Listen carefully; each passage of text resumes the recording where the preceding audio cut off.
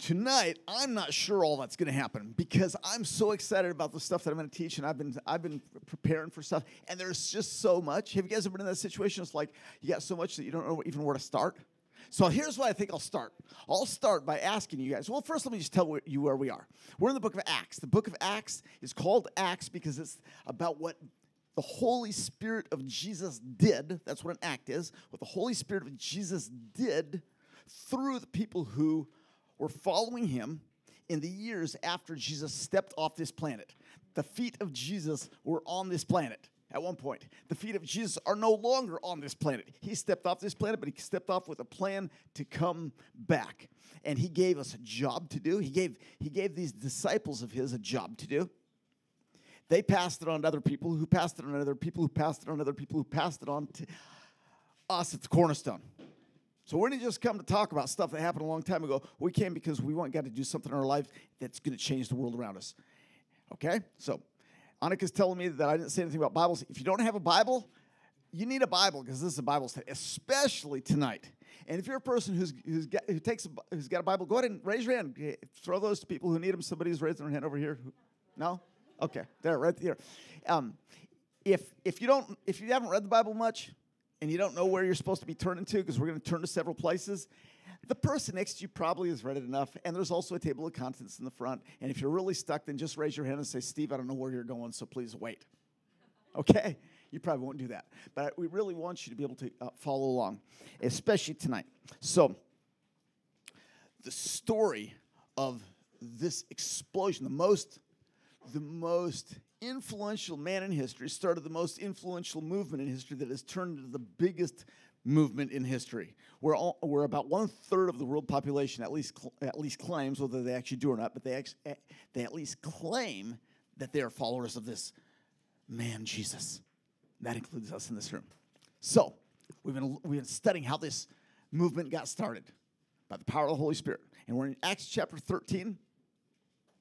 Acts chapter 13, and Daniel led last week. Thanks, Daniel. That was great. Thank you for teaching us. And so what we're starting tonight is in verse 16, just kind of overlapping a little bit with where he was last week. But first, let me ask you guys a question, okay? Okay, here's my question for you. Thank you for laughing. Okay, my question for you is, have you ever told somebody not to do something and they did it anyway? If you've taken care of kids, you've had that experience. It's like, don't do that. And they're like, thanks for telling me, I'll do it. Okay, so let me tell you about, I hope my wife isn't watching tonight because I'm going to tell you something I told her not to do, but she did anyway, and it's a good story. So don't anybody text her or anything. You can. Okay. You know, I remember the days when I was as poor as you guys. I was poor. I was poorer. I remember when I didn't have money for food, and somebody gave me a car, which was really good because I'd been living in Hollywood, and I'd been hitchhiking from Hollywood over to Azusa Pacific University so I could see my wife once a week. And hitchhiking in Hollywood gave me some really good stories that I could tell you guys about, but that's not the point of my story right now. So somebody gave me a car, so I didn't have to hitchhike anymore, and it was a lot safer. So I drove that car for a while. And then the transmission fell out in the middle of the freeway, and so my grandma actually was still alive then, and she was living down near San Diego, and she said, you know what, I'm going to sell you my car for $600, and you just got to pay me $50 a week. And I was like, yeah, I just hit it rich. So I went down and got this 72 Dodge Dart. I know that's like ancient history for you guys. And then I got married.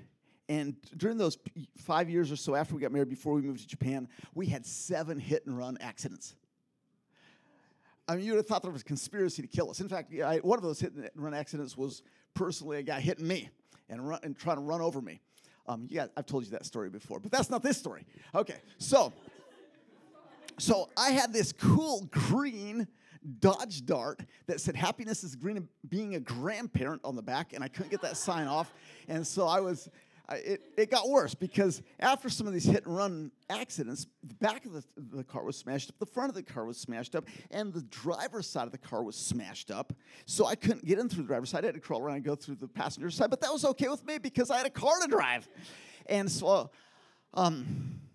That car had some other funny idiosyncrasy, weird things. Like, for example, the vent there was just like a window on the floor. So you open the vent and the air poured in. It was so cool, like really cool. And the gas gauge didn't work. But the one thing is that if you started to drive it, and if like you're stopping at a stop sign and then you put the foot on the gas, if you put the foot on the gas too fast, the car died. So that got me in some dangerous situations. But the most dangerous one was my brakes. So the brakes worked perfect. The brakes worked perfect as long as you pumped them about 7 times as you were trying to stop. You had to do it super fast. And if nowadays I just buy a car that I just get a car that worked. But back then, all my money went towards either trying to make my wife happy, but really more of it went towards great musical equipment, because back then that's what I was. If you had money, what are you gonna do? You gonna buy a car? No, you're gonna buy. So I had cool amplifiers and cool guitars, and you guys can listen to my music on YouTube if you want. Can somebody please put it on Spotify? Okay, so that's all the intro to the silly story that I'm trying to tell you. So I got this cool car, and I told my wife, that's where I was. I told my wife, I always told her, do not drive my car. And she's like, don't worry, I'm never driving that car. So we had an agreement, right? But just like I said, sometimes you tell somebody not to do something, they do it anyway. So one night, she's coming home at like 11 o'clock from shopping, why my wife shops at 11 o'clock at night anyway, I don't know. But she's a great wife, so she went shopping. And she comes home, and of course, I'm a good husband, and I'm asleep. And so she's actually using her sister's car, and she thinks my sister's car is a lot nicer than my husband's car, so I'm going to put my husband's car on the street, and I'm going to put my sister's car in the parking spot. But I told her not to drive my car. Never drive this car. You got to know how to drive it if you're going to drive it. So she gets in there, and she's going to move my car, and she starts up, and because it started really well. And so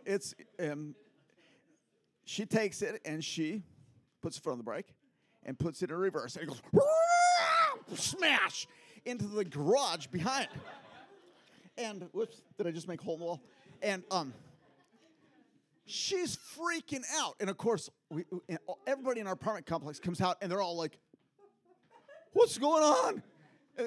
And she's just about crying, so she's there, and she sticks it in drive, and it goes, whoosh, and there's thankfully, there's nobody in front of her. There's a curb there, and she flies up on the curb and hits a brick wall, and it breaks the brick wall. So now we got a broken garage on this side and brick wall on that side, and she's got a broken heart, and she comes in and wakes me up, and I'm sleeping, and she says, your car is possessed! And I said, I told you not to drive it. So I spent the next day fixing the garage and fixing the wall, and the people whose garage that was were out of town. So when they got back, I'd fixed that garage so well that they didn't know it was broken, except they had a big piece of smashed sheetrock inside of the garage that I think we finally confessed to. Okay. So, you guys know what that's like. When you tell somebody not to do something, they do it anyway. If you guys don't know my wife, you need to come and hang out with her. Just don't have her drive my car. Okay, what I want you guys to think about tonight is the times where God has told us what not to do.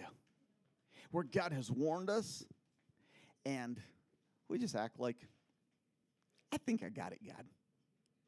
Don't worry about me. I think I can handle this one. Okay, so just keep that in mind, and we might get that far tonight. If not, then I'll bring that story back up next week. But starting verse 16 of Acts 13, standing up, Paul, the Apostle Paul, motioned with his hand and said, this is Paul's first recorded sermon. He's been practicing. Barnabas has been training him, and he's about to preach the word of God so well that it gets recorded by Dr. Luke in the Bible. Standing up, Paul motions with his hand and says, men of Israel and you Gentiles who worship God, listen to me. And I just want to say, guys, listen to me. I mean, I wonder, there's times where I wonder, did anybody hear anything I said at the merge last night?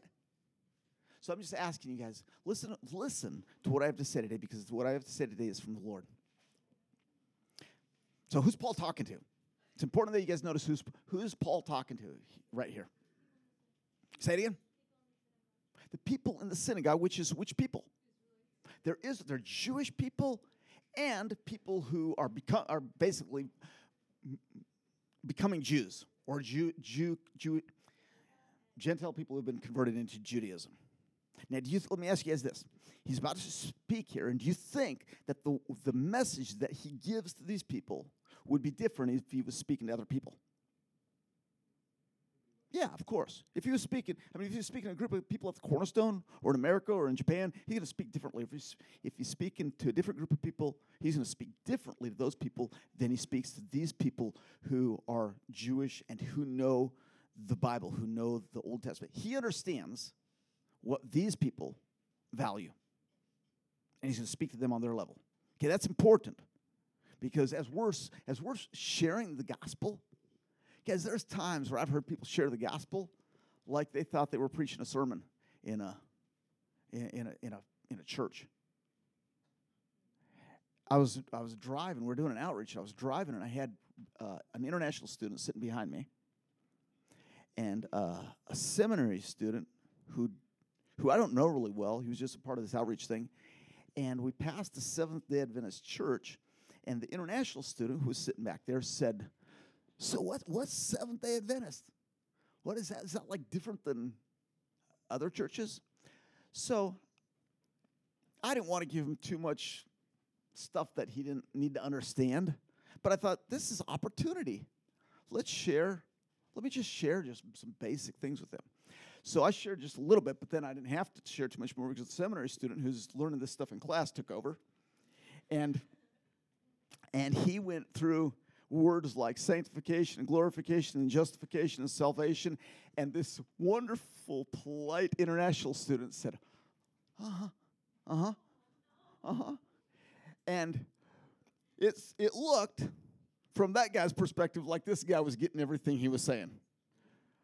I don't think this guy was getting what he was saying. And finally, when he felt like he really had explained to him, he'd gone through most of the Old Testament.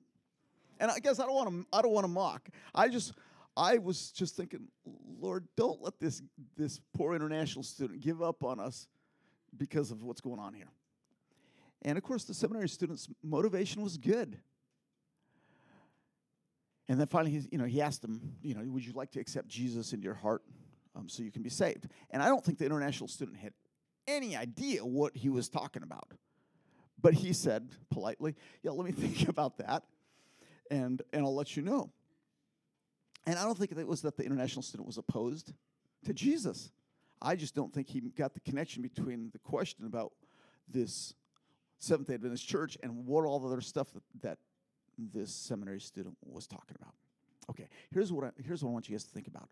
The way that you guys present the gospel to the people who you work with, or the atheist friends that you have across the street, or the homosexual friends that you have, or the Muslim friends, or whoever it is, you have to enter into their world. And if we hit them over the head with a bunch of theology without finding out what they value, they're not going to understand what you're talking about.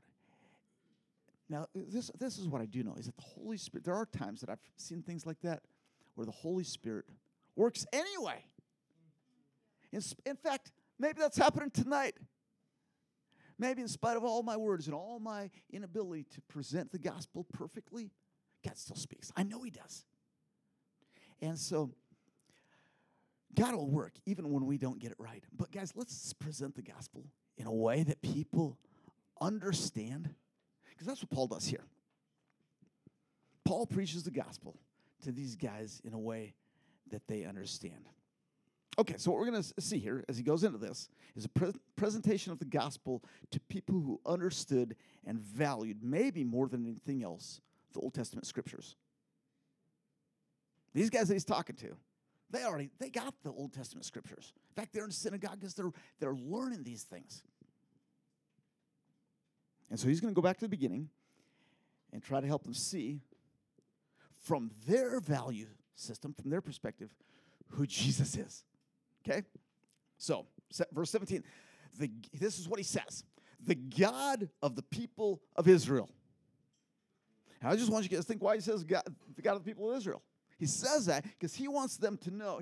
He's saying, I understand. I'm not just talking about any God out there. I'm talking about the God that you guys value. The God of the people of Israel chose our fathers. I want to ask you guys, if you have your own Bible, underline the word chose. I want you guys to see something here.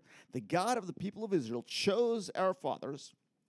He made, underline that, he made, the God of the people of Israel chose our fathers. He made the people prosper during their stay in Egypt with mighty power. Underline this. He led them out of that country. Verse 18.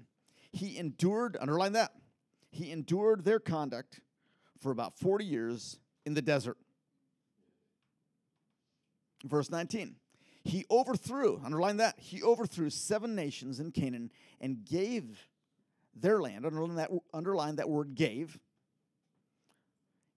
their land to his people as their inheritance. All this took 450 years. Okay, you guys underline those?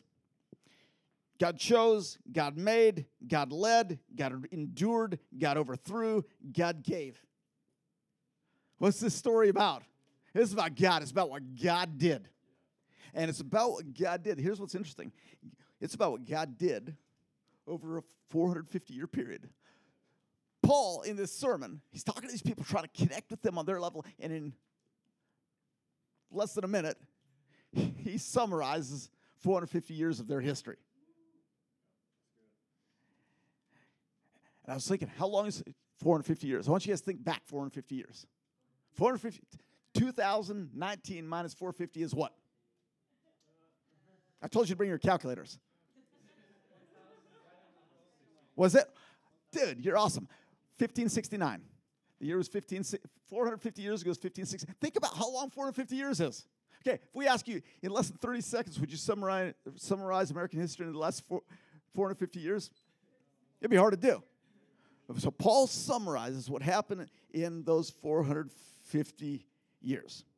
Okay, the point that Paul's making is that a lot happened in those early years of Israel's history that God did.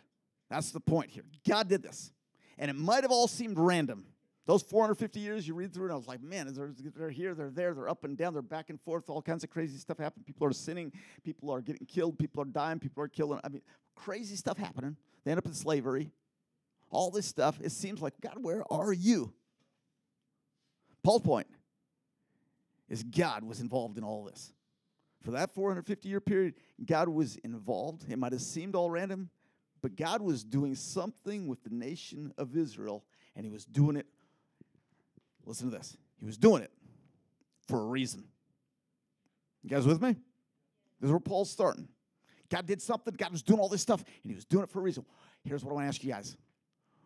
What was the reason? What was the reason that God was preparing this nation for something great? What did he have in mind? Say it again. The arrival of Jesus, because, yeah, that's right. But he tells, remember, who's the first guy that he calls? The first, who? Abraham. He calls Abraham. He's like, hey, Abraham, my friend, I got a plan. You and I, we're going to do something great. Actually, it's going to be, God says, I'm going to do something great through you. And this is what I'm going to do. You guys remember what he did? Here's pop quiz. Where does God tell Abraham what he's going to do? It's one of the most important little phrases in the Bible, because if you don't get that, you don't understand what the Bible's all about. Genesis, what is it? Genesis 23 is good. Back up a little more. Keep back up a little more. Genesis 12. I'm making you guys guess because I want you to think about it, because I want you to write this scripture in your mind, okay? Genesis 12. You guys with me? So guys, look at Genesis 12, 1 and 2, and if you want to put that up there, Skylar, it'd be great. Genesis 12, if you got it.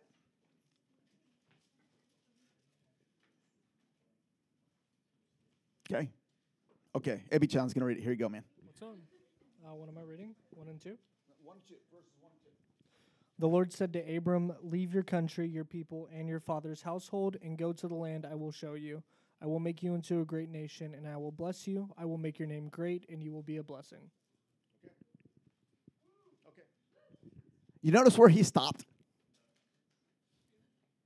He didn't finish it, did he? Then it's my fault. Okay, let's go on to 3. So you did finish what I told you. Okay, thank you. Okay. Here's the most important part. So he's like, hey, you come out of your land, which is modern-day Iraq, and I'm going to take you to land that I'm going to show you, and I'm going to make your name great, and I'm going to do it all because you're such a great guy. Is that what he says? That's not what he says. Look at verse 3. I'm going to bless those who bless you, and whoever curses you will curse, and all peoples on earth will be blessed through you. What is God's motivation in calling Abraham to establish this nation that we call the Jews? What was his motivation? To bless the world. Guys, this is key verse. Okay? And just a side note, if God blessed the nation of Israel so that they would be a blessing to the world, that was the reason. Later on he says, I'm not blessing you guys because you're good. I'm not blessing you guys because you worked hard. I'm blessing you for this reason. You can find that in Deuteronomy 8 and 9. Okay? If that's the case, that God is going to bless the Jews, that's what he's saying. I'm going to bless your descendants, Abraham, so that the world will be blessed. That's my goal. If that's the case, then what is the reason that God has blessed you guys so much? This is a real question. The reason that God has blessed you guys beyond belief, even if you're like, man, I've got a car worse than Steve's, even if you don't feel like you're blessed, you are blessed. And the reason God has blessed you is for this purpose. You guys got to get this. This is key verse in the Bible. If you don't get this, you misunderstand what the purpose of God is for the Jewish people. You misunderstand what the purpose of God is for your life. God has blessed you, and he will bless you so that you can be a blessing to other people. You're like, well, I thought he's blessed me because I worked hard. Nope. He's blessing you so you can be a blessing to other people. That's God's goal. God's goal hasn't changed for the Jewish people, and God's goal hasn't changed for you. God's goal for bringing people to himself is so they can turn around and bless other people. If you understand that, you get the secret to success. If you don't understand that, you live your life feeling like you never have enough. In fact, you can look at the people who never have enough, and you say, oh, they didn't get this. Because the happiest people in the world are the people that say, God, you gave me enough. Even if everybody else would say they don't have enough. Okay, you guys with me? Okay. That's the reason that God was working with the Jewish people. He had a plan for them to bless the world. Okay. So, what I want you guys to see here is not only in these first few verses that we've read, is this a historical account? Is Paul giving a little history summary? But I want to suggest to you guys that what Paul says here in verses up through verse 17 through 19, I think it is, 17 through 19, that this is actually prophetic. I just want you to think about this. That there's so much, as you're reading the Old Testament, I just want to invite you guys that there's layers of meaning in the Old Testament, all through the Bible, but especially the Old Testament. You read something and you're like, okay, here's a place, and this guy went from here to there. You read it, and it's a historical story. It's about something that happened. But in almost every case that you have some interesting story and you're thinking, I'm not sure what all this means, there is a meaning, a deeper meaning that is prophetic. So I've gotten to the point where when I'm reading Old Testament stuff, I know the stories. And the thrill for me is digging under the surface and finding, okay, what's the prophetic significance of this historical thing that happened? Does that make sense? Okay. And we might touch on some of those tonight if we still have time. But so I want you guys to look at what we just read in verses 17 through 19, this historical thing of what happened over a period of 450 years, and let's just see if we can catch what prophetic significance this might have. This is about the nation of Israel. Okay? So, you guys, should we read that one more time? Okay, so let's read it one more time. The God of the people of Israel chose our fathers. He made them prosper during their time in Egypt. He led them out of that country. He led them out of Egypt. He endured their conduct. He overthrew 7 nations, and he gave them the promised land as their inheritance. Okay. Let me just give you a hint. The first one, the prophetic significance of this, of the years that they spend in Egypt. He's talking about their time in Egypt, right? You guys with me? Okay, you guys are going to get real excited here in a second. They're talking about their time in Egypt. Here, let me just say, the prophetic significance of what happened in Egypt during those 450 years is representative of a future time when the Jewish people would be scattered all over the world. Okay? Just ask yourself, is it possible that that's a prophetic foreshadowing of something that is to come? Okay? Are you guys with me? Okay? So the time, Egypt, if you're taking notes, write Egypt and draw an arrow and write the word diaspora or the scattering of the Jews around the world. Okay? Okay, let's talk about a second one. Do you guys remember how the Jews were scattered later on? Okay, do you guys, let me just explain a little bit of the history, because I know some people don't got it. Okay, in the Jews, what we just read about, that 450-year period is approximately 2000 BC to 1500 BC, okay? You guys with me? 1500 BC, out of Egypt, into the land of Canaan, into the promised land, the land that God said he'd give them. 1000 BC, King David. Fast forward about 400 years, and because the people have disobeyed, God takes them out of the land. We're going to talk more about that here in a second. He takes them out of the land of Israel and scatters them around the world. Pretty amazing. Pretty amazing what happened. Okay? So, second prophetic significance that I want you guys to see in these few verses is where it says, he led them out of that country. Well, if that country, the country is Egypt, right? And that represents what? Well, here's a test to see if you guys are still with me. Egypt represents, the prophetic significance of Egypt, I'm asking, might represent the scattering of the Jews around the nations of the world. And if at the end of that period, God leads them out of Egypt and brings them to the promised land, the prophetic significance of that is what? Would be what? The what? The return of the Jewish people to the land of Israel, which has happened. When did that happen? It's been 1948 was the big date. 1948, 1967, but the big amount of the Jews have returned to Israel in the past 30 years from all over the world. It's happening right now. It's unbelievable what's happening. And this is prophecy coming true as you guys are growing up. It's unbelievable. Okay, so one thing is Egypt, prophetic representation of what would happen in the diaspora where the Jews are scattered in every country in the world. God leads them out of Egypt to the promised land. Prophetic significance is that they return, which has just happened. It's happening today. There's new Jews arriving back in the promised land right now, this week. Okay, the third one is where in verse 18, we're told that God endured their conduct for a period of about 40 years. What's the prophetic significance of God enduring their bad conduct?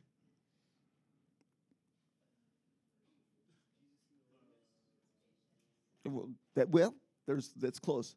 Okay, this is what it is. The prophetic significance of God enduring their conduct is that for 2,000 years, the Jewish people have rejected their Messiah. But here's what I want you guys to get. Guys, you got to get this. If you can understand the Bible, you got to get this. God has not given up on the Jewish people. He ain't given up. And there's people that'll tell you that he gave up. In fact, that was big theology 200 years ago, 300, 400 years ago, because Israel was gone. Nobody spoke Hebrew. Nobody spoke Hebrew until, Hebrew was a dead language. The only people that spoke Hebrew were the people that copied it. Nobody spoke Hebrew. Now, there's millions of people that speak Hebrew. The Jews, that's the language of Israel, is Hebrew. So because Israel was gone, I mean, the idea that the Jews would come back to their own land was that's like saying one day the Native Americans are going to rule this country again. I was like, I don't think so. I mean, it's inconceivable. But it happened. It has happened. So a lot of the theology that people had built about that was what's called replacement theology, that the church has replaced Israel, and the promises that God had made to Israel really didn't stand with Israel anymore. Instead, they're all applied to the church of Jesus. Guys, that's not what the Bible teaches. God says, I will fulfill every promise to my people. That God promises that. Okay? So his promises to Israel that seemed impossible to ever come true, that Bible teachers excused away, now have come true. They're coming true. The promises are coming true. So, in spite of all this, the people have rejected their Messiah, Jesus. But the prophetic significance of him enduring their misconduct in the wilderness is prophetically a picture of them rejecting him, and he did not give up on them. He endured. Okay, how about in verse 19? Is there any prophetic significance to this phrase? He overthrew 7 nations in Canaan. Canaan is a synonym for the Holy Land, Palestine, Israel. What is the prophetic significance of him overthrowing 7 nations? It's not all the wars. It's not all the wars. I want you guys to think about this. Think about this. It doesn't mention the guy's name right here. But the guy who led the campaign to overthrow those 7 nations in the Promised Land, his name was Joshua. And Joshua in Hebrew is said how in Greek or English? Jesus. Okay? And let's just think about that. So is there ever a time that where what happened in Canaan there at the end of this 450 years as Joshua goes in and defeats these 7 nations, is there ever a time when Jesus defeats 7 nations for the sake of his people in the Promised Land? Does anybody know? I mean, when he comes back, it is when he comes back. And what happens? He leads the campaign. Revelation. If you guys are taking notes, we won't look at all. We could look at all these scriptures. Revelation 19, Jesus comes back, and his armies are with him. And do you guys remember the 7-headed beast that stands against him? And we're told what that 7-headed beast is, what those 7 heads are. What are those 7 heads? 7 kingdoms. And Jesus, the champion, who loves those people and died for those people, when they attack him, they lose, and he's victorious. Okay, another is probably it's probably after 1,000 years later that it happens again in Ezekiel 38, where 7 more nations come against his people and lose. Okay? There's you guys catch the prophetic significance of what happened back there in those 450 years. Okay? Okay. Okay, and then where we're told that he gives them their land as inheritance. This is prophetic significance of the time where the land of Israel, that piece of property, finally is under the sovereignty of God's people. Okay, now, is there anything else? Let me ask you this. This is where it gets real exciting. We're going to try to wrap this up. 450 years. In verse 20, is there any prophetic significance to the phrase, all this took about 450 years? Say it again. It's not a multiple. Is 450 multiple of 7? Okay, this is where you got to get your calculator. So I'm going to ask you guys to put up with me here and try to keep up, because this is exciting. Okay. Okay, and you guys can tell I'm figuring this out. Okay, but Roger brought his calculator. Thank you, brother. Okay, here's where it is. Okay, We got to make sure we understand what this 450-year period is. The 450-year period is the period from when to when. Okay, look at your Bibles. Say it again. Yeah, that's right. So it's about that time. But what happens? What happens between on those bookends of that 450-year period? So it's basically what we're told is that it's the time before they go into the promised land. Okay. Now look at Exodus 12:40. I want you guys to see something here. Okay. Exodus 12:40. We're told something really interesting. Exodus 12:40 says this. Now, this is you know what Exodus is about? It's them leaving Egypt. They're going out of Egypt. It's the night of the Passover. The night of the Passover, and this is what it records. Now, the length of the time the Israelite people lived in Egypt was 430 years. At the end of the 430 years, to the very day, all the Lord's divisions left Egypt. Do you guys see that? Are you guys looking with me? Okay, how long were they how long were the children of Israel in Egypt according to Exodus? 430 years. Okay, so Paul mentions this 450-year period, and you guys can work on figuring out why he says 450 years when actually Exodus is 430 years, and the reason probably is because Joseph, you guys remember Joseph was there about 20 years before. Okay, so that's probably the reason. But there's a 430-year period that ends with them being set free. Okay? Okay, so if what Paul is preaching in Acts 13 has prophetic significance, then what would be the significance of these 430 years? And it would mean, just think about this, it would mean if Egypt represents what? We just talked about what Egypt represents. The scattering of the people around the world. If if Egypt represents the scattering around the world, and 430 years represents something, it must be the length of time that the Jews are scattered around the world. You guys with me? It must represent something. So here's my question.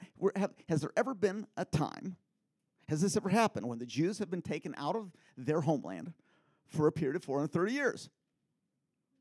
And we scratch our heads and say, I can't find any place where there's 430 years. Okay, right? Okay. Well, they have been taken out of their land, so you guys stay with me. I hope you guys are this is going to blow your mind if we can do this. Okay. Okay, when were they taken out of the land?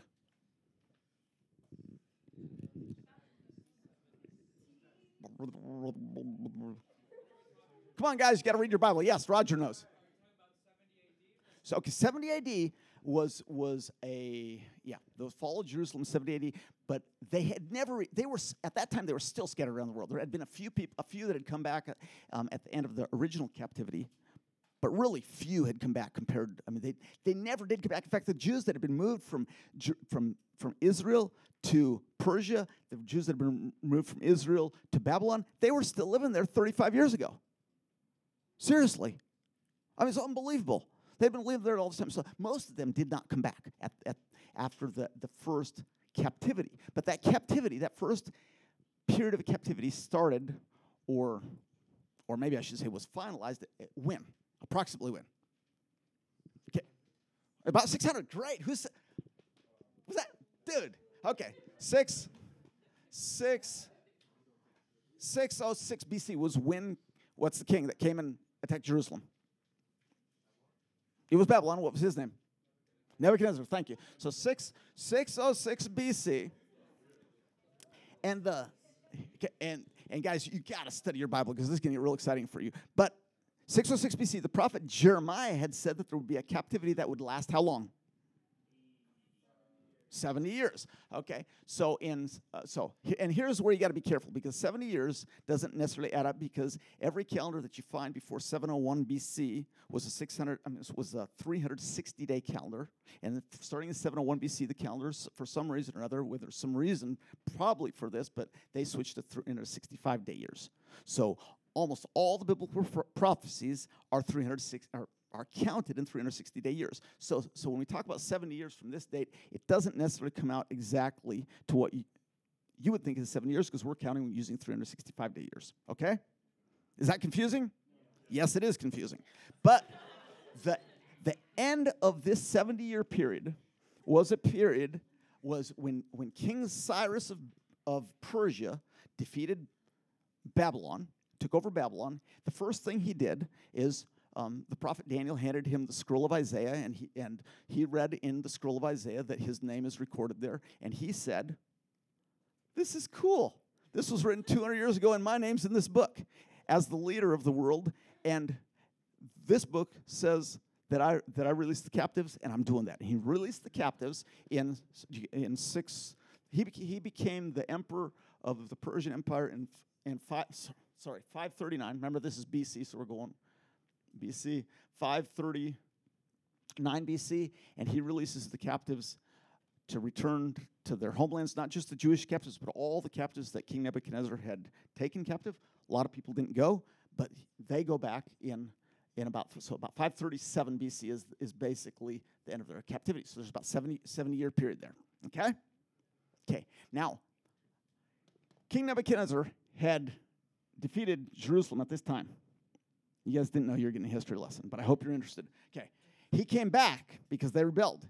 And he came back 2 other times. First in 597 BC, but that one's not as important. So the important one, when he finally took everybody out of the land, was he came back in 587 BC. The siege was complete, and the temple was burned, and the city was razed to the ground a year later. But 587 BC, if we count the 70 years that Jeremiah had prophesied, that brings us to about 517, approximately 517, 518, which is when the temple in Jerusalem, the foundation was laid. Okay. So we talked about 430 years of the Jewish people being in the nations, right? Okay, well, that wasn't 430 years. That was 70 years. Okay. Now, if we had time, we'd look at Ezekiel 4, where there's a 430-year period talked about. We're not going to look there now because we don't have time, but I do want to look at one verse in Leviticus 26. Leviticus 26 says, when you get out, when I discipline you, people, if you still won't obey me, I am going to multiply your punishment 7 times. Okay, so let me just say, there's 430 years that they have to pay. Okay, 430 years minus 70 comes out to be what? So they paid 70 years here, right? They paid 70 years. So they got 360 years in debt. But in Leviticus 26, the Lord said, if you don't obey me, I'm going to multiply your punishment by 7 times. That comes out to how many years? Exactly. 25, 20. Okay, 25-20. Okay? So, now remember, how many days in a year? Okay, we count by 365. But the prophetic calendar, that is almost always 360 days. So, what you got to do to make this work is you got to multiply 25-20 by 360, and then divide by 365. Okay? Okay, what is it? 2485. So what you got is you got 2485. And if this is your first time here, guys, we don't do a lot of math. but this is going to blow your mind. Okay, so you get approximately 2485 years. Okay, so now you say, okay, 2485 years. If the pattern is right, you say, okay, that 2485, when did that start? Did it start here? No, because that's when the 70 years started. 70 years started and the balance was paid times 7. So what we do is we got to take this date and we got to add this to it. And what does it come out to? 1948. What happened on May 15 of 1948? Israel declared their independence, and the state of Israel was born. Now, if we take this date and we do it, what date does that come out to? Oh, come on, get your calculators. Okay, you got minus 517. 517 BC. Oh, guys, remember, here's what you got to remember also. There is no year 0, okay? So 517, and you, come on, and you go this many years. But there's no year 0, so it's 1967. What happened in June of 1967? No, that was 73. What happened? What happened? 7 day war. And what happened? What happened in the 7 day 6 day war? What happened in the 6 day war?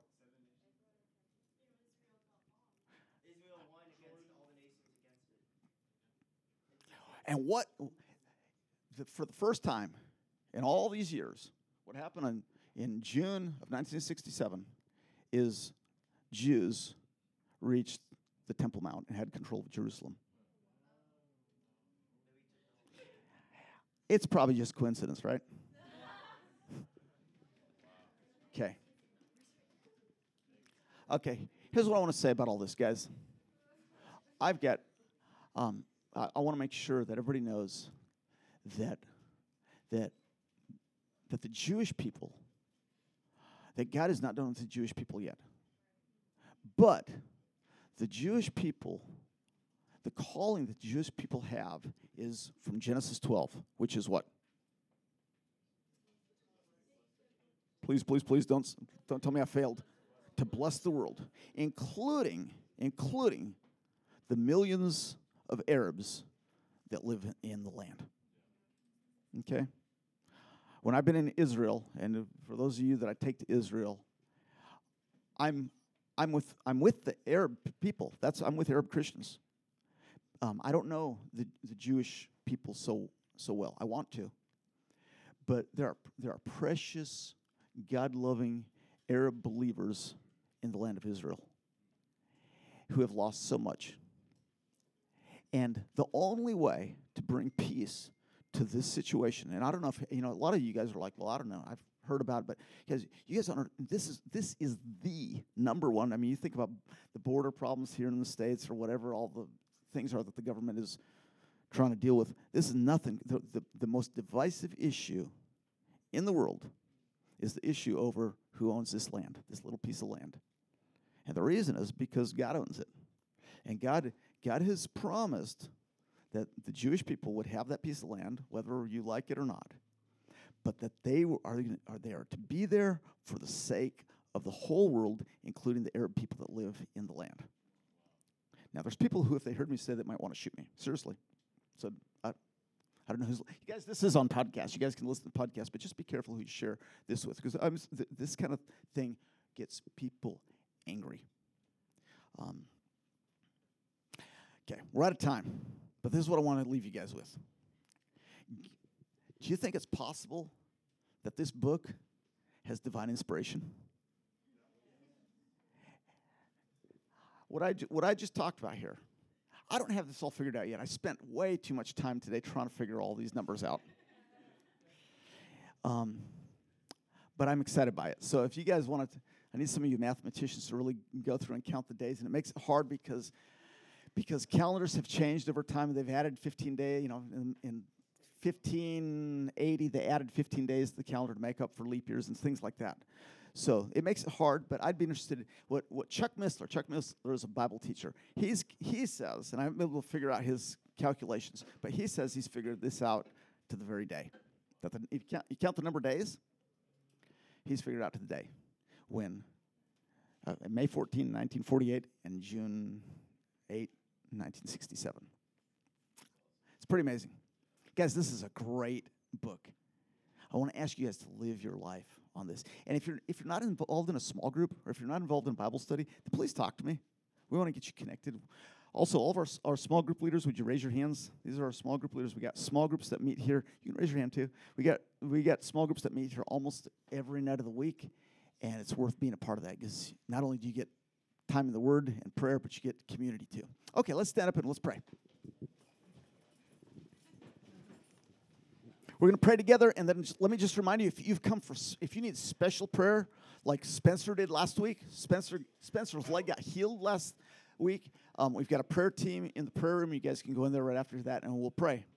So let's pray together. Father, I just ask you to continue to teach us. Thank you so much that this book that was written by 66 books that were written by so many authors over a period of 1,500 years, that it applies to our lives today.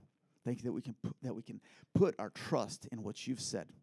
Thank you that we can put our trust in you, Thank you that your promises never, never fail, that your promises to Israel never fail, that your promises to the Arab people who live in Israel never fail, and that your promises to us never fail. And so we put our trust in you, and we look forward to the day when we get to see you, Lord Jesus, face to face. Would you bless my friends here? Bless every one of them, that you'd help them to follow you with everything they have. We need your Spirit. In Jesus' name, amen.